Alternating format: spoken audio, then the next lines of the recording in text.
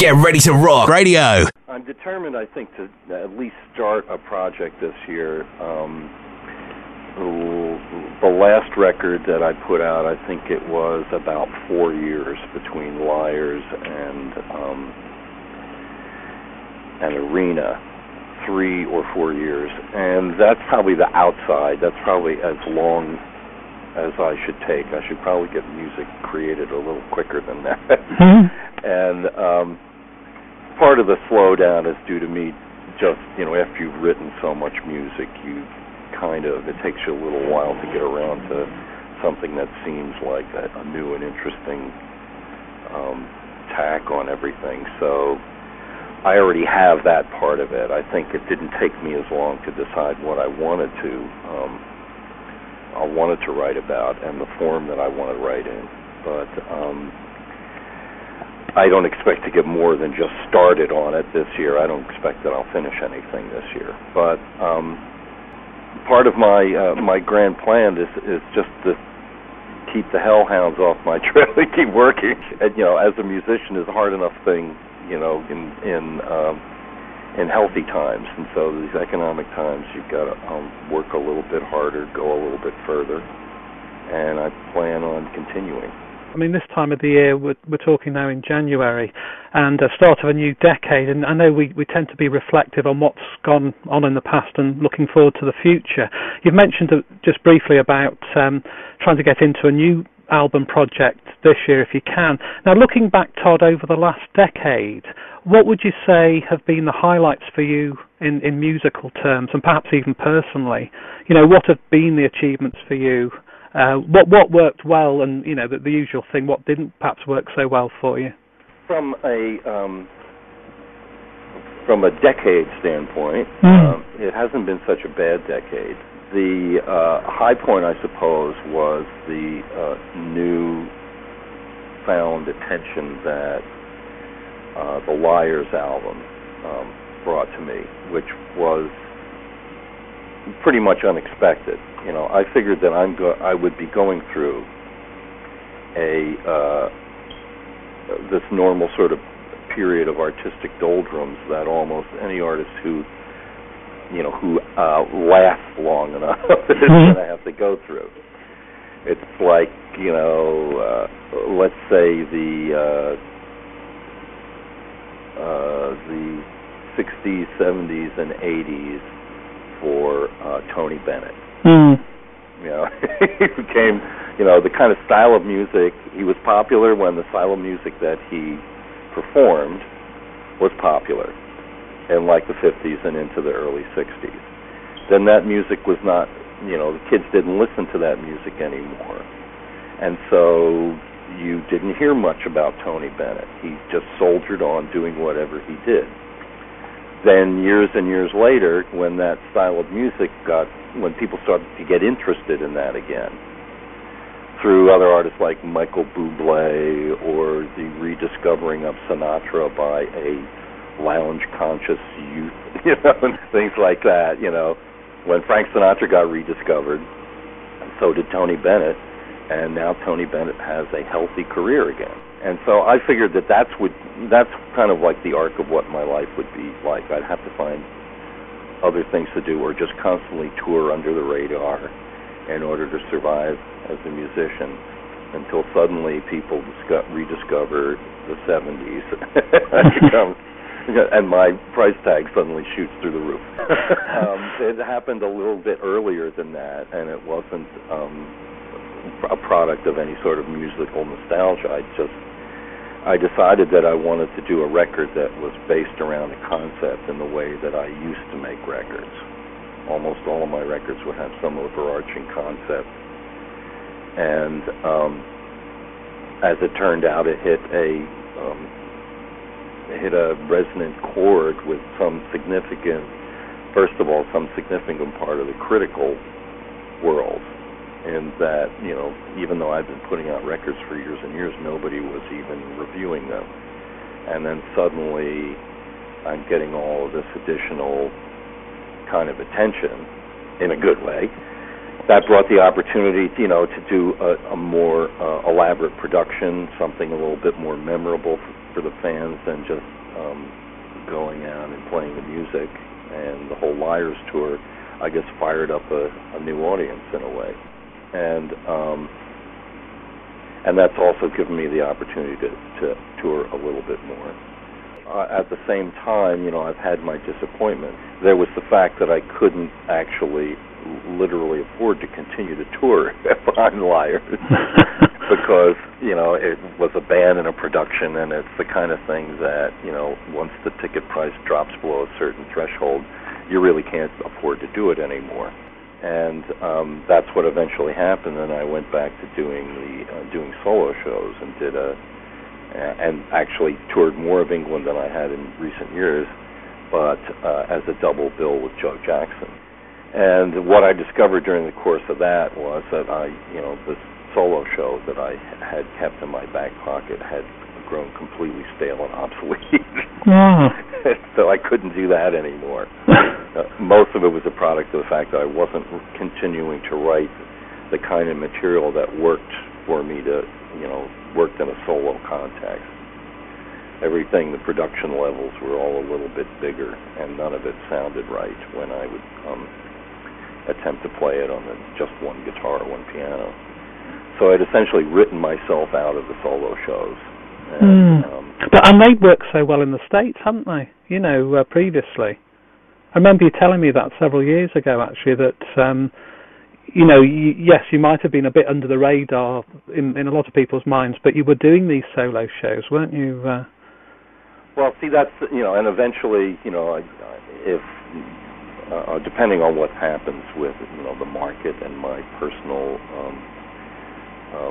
value in it, that's what you go back to. You just scale back down again. Fortunately, I've got enough of an audience, and depending on the kind of show that I'm doing, there's enough of a residual audience that if the venues become small and the ticket prices become high, I can still sell those. And then, in the case of a Wizard of True Star, well, I guess the ticket price is high for that because it's an event. But, for more conventional touring, you want to play larger places for, maybe a little less extravagant ticket price. So I'm prepared to do that as well. The music business being the shambles it is, you have to go back to what musicians have always done, which is, get into your troubadour outfit and go out with your hat in hand, yes, and just play anywhere that anyone will listen. Get ready to rock radio. Because, of course, we saw you several years ago. You mentioned the Joe Jackson double bill thing. And I think we spoke just before that tour, but I'm not so sure whether that worked in the sense, I think I probably told you that at the time, that, obviously there was a good body of people in the audience, in fact probably most of them, to be truthful, Todd, who came to see you. And you always feel a bit frustrated because obviously it was a joint bill, wasn't it? So you don't get the full set, really. Well, there is a certain challenge in those kinds of shows, and we didn't necessarily we didn't sit down and say, okay, what would be the ideal double bill, and put together a tour based around that. There was certainly mutual admiration, and that made it interesting for both Joe and I to do in the first place. Yes. But in terms of our, whether there was any sort of crossover, really, isn't it? Congruence in our audience. That was a completely different question. We undertook the tour actually based on the response to a single show that we did in New York. The New York Shakespeare Festival, also known as the Public Theater. I did a revival of a musical I had written for them, and Joe was kind and brave enough to take on one of the roles in this one night revival. So he came in and learned a bunch of stuff and sang it great, and it was a big plus to the whole show. And we were approached after that by the people who had promoted that particular revival about doing just doing one show in a venue called the Delacorte Theater, which is an open-air theater in Central Park where they usually do Shakespeare during the summer. But they had a concert series that was whenever there wasn't a Shakespeare production, they would put concerts on in the theater, and they said, why don't we do one of these later this summer, and we'll add a string quartet, one of these modern string quartets called Ethel, who would essentially be the opening act, and then it would be me and Joe at the double bill. And the show sold out really quickly because New York is a big enough city that both Joe and I have significant audiences there. And I think that also, our core audiences, both of our core audiences, are somewhat musically sophisticated and interested in that kind of stuff. And the show went out and was great. It was like a huge critical success. It was the most successful show they'd had all summer. And so immediately everyone started talking about doing a tour with me and Joe and the string quartet, and that's eventually what we did. But as you point out, as we travel around the world, there was the huge diversity, of audience commitment. Whereas we would go some places, and yes, a significant portion of the audience might be there to see me and be less responsive or whatever potentially to Joe. But then we would go other places, like when we played in Germany, which I rarely get to, and everyone was there to see Joe, and nobody was there to see me, and they would sit extremely quietly and politely. Yeah, I know. Yeah, for Joe. So in the end, it was, we did have on occasions, and probably more often here in the States than we did in Europe, nights when everything was when everything was firing. Yeah. The audience, Joe was winning my people over, and I was winning Joe's people over, and and that was great. But that didn't happen dependably enough, I think, for us to continue doing a show like that. Yes. Also, I think that Joe and I both, we do this as a novelty thing, but neither of us enjoys the kind of musical responsibility that's involved when you have to hold everybody's attention completely yourself. And that for both of us, it's much more fun to play with a band and to interact off of other musicians as well. Yeah. As, interacting with the audience. Because I think actually you'd spoiled us really, because you'd already been here with the Liars tour, which was great. Really, it was a great, it's a great album, and it was a great show. And more recently, we talked. The last time we talked, it was just before the Arena tour in the UK.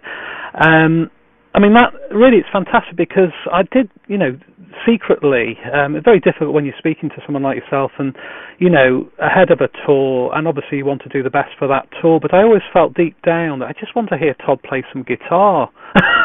And I think other people did, because you got that feedback, I think, when you were touring the States.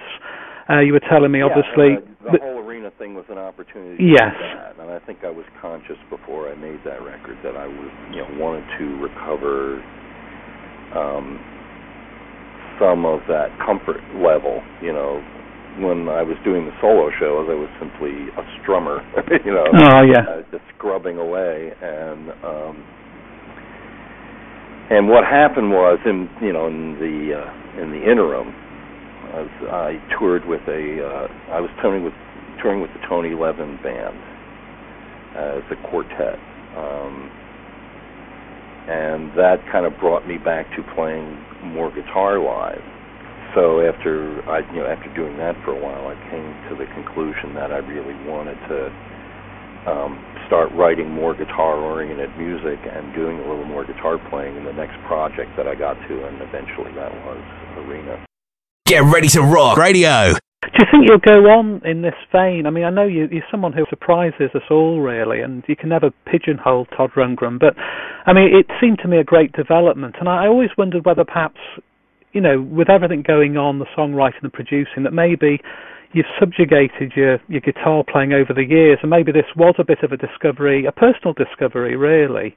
In a way, I'm sort of moving backwards now. Oh, no, that's good. That's good. my guitar thing, because part of the deal that I made for the distribution of Arena involved me recording an album of Robert Johnson songs. The distributor the entity that we made the distribution deal with for Arena also happened to be administering Robert Johnson's catalog, and they wanted to, which is a kind of a smart move in today's scary record environment, and that they try and exploit more than simply the record. So the idea was to have versions of Robert Johnson songs, not just a record in which Robert Johnson publishing would be collected, but also versions of the songs that could be potentially used for licensing, because they apparently were getting a lot of requests for versions of Robert Johnson songs which they didn't have. Only these sort of the originals or ones that other artists had recorded, and they could not get licenses to. So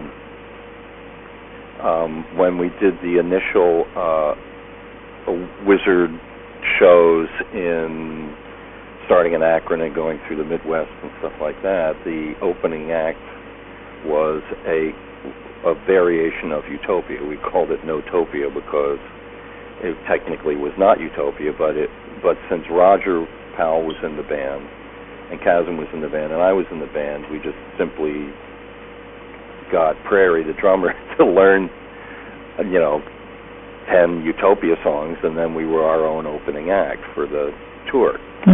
And that was something that was pretty thrilling for a lot of the audience, because many of them came to the music after Utopia had kind of like finished touring. Yeah. So it was an opportunity for them to get not really a Utopia show, but some sort of a little taste of it. In any case, Roger has gone back to his previous gig, which doesn't involve touring. And he essentially, it was great that he could make it out, but he can't get constant leave of absence from his regular job to go out and play anytime he wants. So we did a few more shows, another 4 shows in California, and for that we contacted Ralph Schuckett, who was actually in the original Utopia and actually played on A Wizard of True Star. Yes. But we weren't going to do the Utopia thing anymore, so instead we opened the show with a set of Robert Johnson songs. So that's how we'll be opening the show when we get to London. We don't talk so much about the opening act. It's not really what we're featuring, and we don't want to distract people from the meat of the show, which is the theatricalization of the Wizard album. Yes. Now let's talk a bit more about that. This is happening in February in London, and it's the album that was first released in 1973, and it was, of its time, it was trailblazing in terms of blending sort of progressive pop rock influences, and all these elements have actually come into your music subsequently, that they're always there in some form, even on the recent albums. Now, what, Todd, then were the motivations to actually perform this album again? This particular album? It actually, came out of England.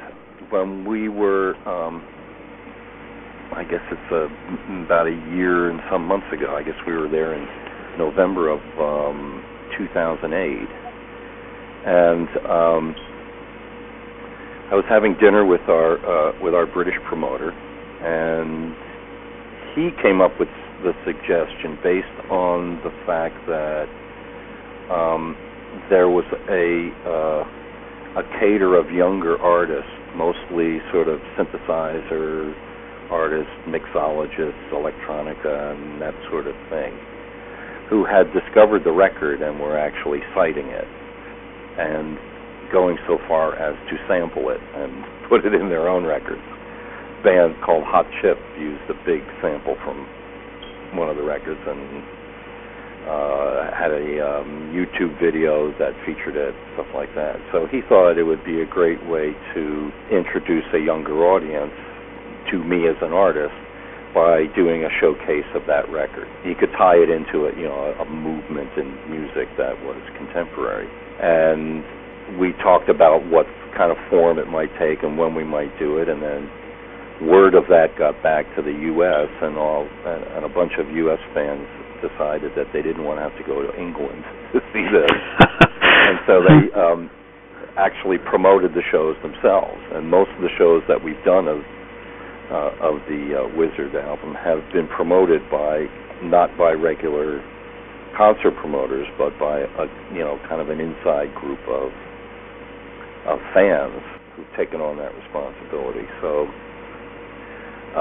it really came about in a kind of organic manner, and once the bottom line criteria were met, once the cost of mounting it could be defrayed, and once all of the other aspects of the promotion of the shows were secured, then I didn't have an excuse for not doing it. I had to devise a way to pull it off, and from that point on, then I came up with essentially the theatricalization scheme and all the other aspects. Get ready to rock radio. Am I right in saying it wasn't really a concept album? It was essentially an anti-concept album. The idea was that people had not rethought the actual form factor, or most musicians and most artists had not rethought what was possible when music started moving from, first of all, 78s to 45s, and then 45s to LPs, and then eventually, of course, years later, to CDs. But each one of these was an increase in the amount of programming that could be fit on a commensurately sized piece of plastic. And most artists, myself included, even though I, didn't have like a long history of singles and things like that, most artists were recording 3-minute songs and collecting a dozen of those together to make an album. And the songs were 3 minutes because that's how big a 45 was. A lot of people don't put two and two together, but why are songs all 3 minutes long? Well, it may have something to do with human psychology, but it also may have to do with the fact that that's kind of the optimal amount of music that a 45 RPM record would hold. And then when everything moved to the LP, the so-called long player, well, classical music took advantage of it, but pop music continued to go on in 3-minute chunks. And it was some time around, Was It a True Star, that, I was trying to, first of all, individualize myself as an artist. I was being compared to other artists too much, and I didn't like that. I didn't want to be simply, well, if we can't get Carole King, we'll get this guy. I wanted to be irreplaceable. So I started looking for, different avenues, musical avenues to explore. Part of that whole thing was the realization that for most pop musicians, and with a few exceptions, they weren't looking at the LP in terms of what, kind of potential it had. They were still thinking in 3-minute chunks. And progressive rock was just starting to happen, and so songs were getting longer. But I figured, why pay attention at all to the length of the music? Just make the music until another idea comes along, and then just completely left turn into that.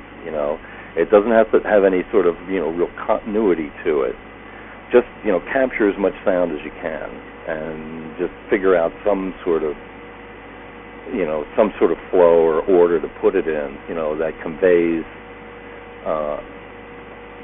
a sort of an energy, not necessarily specific ideas, but a whole sort of a way of hearing things, and a kind of like a completely free and loose, style neutral way of looking at what kind of music could go on the record, and whether it had to be music at all, whether it could just be sounds. So every once in a while the record laps into soundscapes that don't necessarily have a musical structure to them, and then put it out to the dismay of a lot of people. Now I was going to ask you, what was the reaction of the record label then when you delivered that album, Todd? Well, it's funny. There were two distinct reactions. On the one hand, there was the staff that had to actually do the work of a record label and call up radio stations to try and convince them to play songs and things like that, and it's the business of selling records essentially. And the problem was that I had it wasn't so much that I had confounded that as that the previous record, Something Anything, had opened so many doors and created so many opportunities, presumably for me, but also for the people at the label, because it made it so much easier for them to go to the radio and say, hey, we got a new Todd Rundgren record, this will be like hit record number 4 or something. Instead, I gave them a record with no singles on it at all and nothing they could take to radio to sell. And so they were completely flummoxed and, disconcerted. The critical response was, what the fuck? This guy has taken too many drugs, completely. The next thing you know, it's going to be Syd Barrett, and he'll be in the hospital somewhere. At the same time, the package wouldn't have been what it was without the encouragement of Albert Grossman, who, while it essentially was his label, he formed the label, and it was supposedly his vision behind the label. He didn't do the day-to-day work. He looked at it as a place. If he found an artist that he liked, it was a place to get their records released. He wouldn't have to go to some other label. He could release them himself. And he was amused by the whole thing. He had lived through Dylan's transition from acoustic to electric artist, and the whole furor that went with that. And I think he enjoyed that. And so he was sort of enjoying the fact that I had, upset the apple cart in some sort of musical way by releasing this record. And so he was the one that actually encouraged the die cut, the package. I would have liked to have had that done, but couldn't insist on it. But he went for it. He went for the things that were stuffed in the sleeve, like the little poem by Patti Smith and the postcard that people sent back, which was kind of a brilliant idea because it was a way of building a mailing list. And so that was his idea. I never had those sort of marketing-oriented ideas. And so he actually sort of encouraged it. And the record didn't really, there was some follow-up sales, but it didn't sell anything like Something Anything did at the time. But it was a record for a certain audience. A certain audience really fell for it. And that, the word of mouth of that, and also the fact that a significant portion of that audience either was or would be musicians themselves, kind of created this, soft spot for the record that lasted forever. And the time period and what happened when the record came out created this distinct schism in my audience, that there were people who kind of stopped listening after Something Anything, and if they see my name and show up at a show, they expect me to do everything from Something Anything. Yeah, I can see that. Mistakenly, but and usually they never buy another concert ticket after that. And then there are the ones who kind of survived the transition or came on board after A Wizard of True Stars, and for them, that's the beginning of my career. Get ready to rock radio. It's like the beginning of, I think I'm right in saying, Utopia, isn't it? Because it featured some of the musicians, and of course, you stretched the progressive elements, didn't you, really, with Utopia? So that would have given you a whole new audience. Yeah, also you could say the birth of Utopia. Yeah. Made something of a commitment to so-called progressive music. And it was kind of the milieu as well at the time. It was a strange record for me, but people forget that, while on one hand there were the highly successful singer-songwriters, music was becoming more of a personal thing, because a lot of it up until the Beatles, there were songwriters singers. Songwriters were usually unattractive people. So they would find somebody attractive to, sing their material. But, the expectations changed after the Beatles. After that, everyone was expected to write their own material. And things went, a couple of different ways in that regard. In one regard, people continued to write pop songs and became pop stylists and pop craftsmen, but they wrote the songs themselves. It was Carole King and James Taylor and Elton John and all of these, a whole, kind of class of highly successful singer-songwriters. Then there was the whole progressive rock movement, which involved, bands like Genesis and Yes and Emerson, Lake and Palmer, and ultimately Mahavishnu Orchestra and Return to Forever, and the whole what they called fusion movement. And Utopia, the initial versions of it were born in that cauldron. And essentially, what I was ultimately trying to accomplish, I guess, was a more clear division of styles in my own music. In other words, all of my progressive rock leanings I would expend on Utopia, and all of my singer-songwriter leanings I would expend on my own records. And by the time I got to an album like Hermit of Mikalo, then we've got a nice, concise album of pop-ish songs paired up with, I guess, around that period would be Ra, or some of the, some of the earlier and very progressive Utopia records. And I hope that would, that would give the audience a more clear choice, and so they could say, okay, I like the progressive aspects, and and the guitar noodling and stuff like that. Buy Utopia records for that. But I also like the the personal Todd Rundgren, emotional, insightful, whatever it is, thing that people like about my more personal songwriting. And then they could buy my solo records for that. And then I went to hell anyway. Utopia started writing pop songs. Oh, yeah, but I think what's happened also, coming back to the last decade, I think this is where it is quite exciting in the sense that I think you probably have got out to a new audience with the latest albums. And I think these the last studio albums, I'm talking Liars and Arena, they obviously encompass a lot of these earlier influences anyway, and I would presume now, Todd, you don't feel any need to go any different direction because it's all there in place, isn't it, really, for people to discover, and you're continuing to have those influences go on really in the current albums, Well, there certainly is enough there that if you've never heard any of it before, it'll take you a good long time to get through it.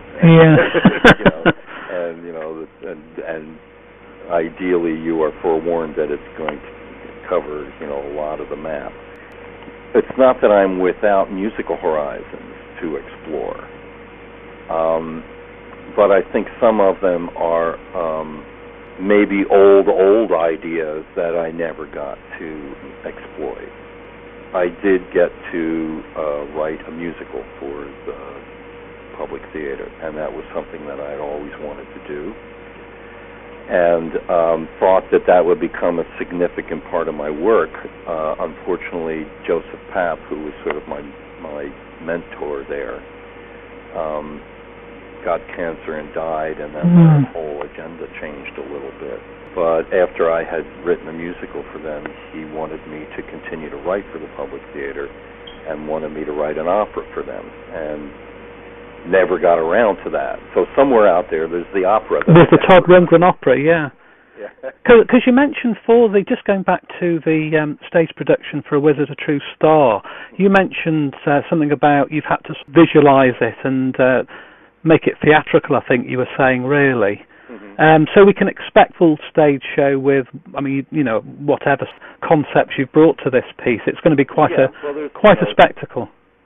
It's still, of course, limited by whatever our budget. This is not charity. In other words, we don't have the unicycle troupe, or the trained monkeys. 12 costume changes in an hour. Oh, right, yeah. Part of it, it's when you're devising a show like this, a lot of kind of logistical factors that you have to take into consideration, like the show has to be moved in and set up in less than a day. It can't take a week to put the show on, so some things, have to be, some things you might like to do, you have to kind of perhaps put aside. We'd love to have, the big industrial-sized lasers, but those require extensive permitting process and extra personnel, like licensed operators, for what essentially is an effect you use once or twice during the show. And if we were U2, we wouldn't blink an eye. It's U2, they take a small city, for a show. So adding one person to manage strobe lights is not a big deal for them. So I discovered that the biggest bang for the buck is, in this particular instance, the costume changes and the way that they theatricalize each of the musical bits. In other words, we're not just standing there playing the record. I am a character for each song. There's a historical aspect to it, and in that, even though I don't have the body that I had in 1973, we're still trying to put some of those costumes on it, because so many people, who have an interest in this record never saw it performed. While we performed parts of it, we never performed the whole thing. We're doing it now. So in a way, it's, I think, the expectation is that this is more than simply an exhibition. This is intended to be a transportive experience. Back to a time when, when the approach to, a musical show was inherently more theatrical. As ever, Todd, it's been really fantastic talking to you. I mean, we've covered a lot of ground in a lot more time than I expected, really, so we're grateful for that. And no problem. Like I say, once I get going. Yeah. And best of luck for the show in London in February. Terrific. We'll see you there.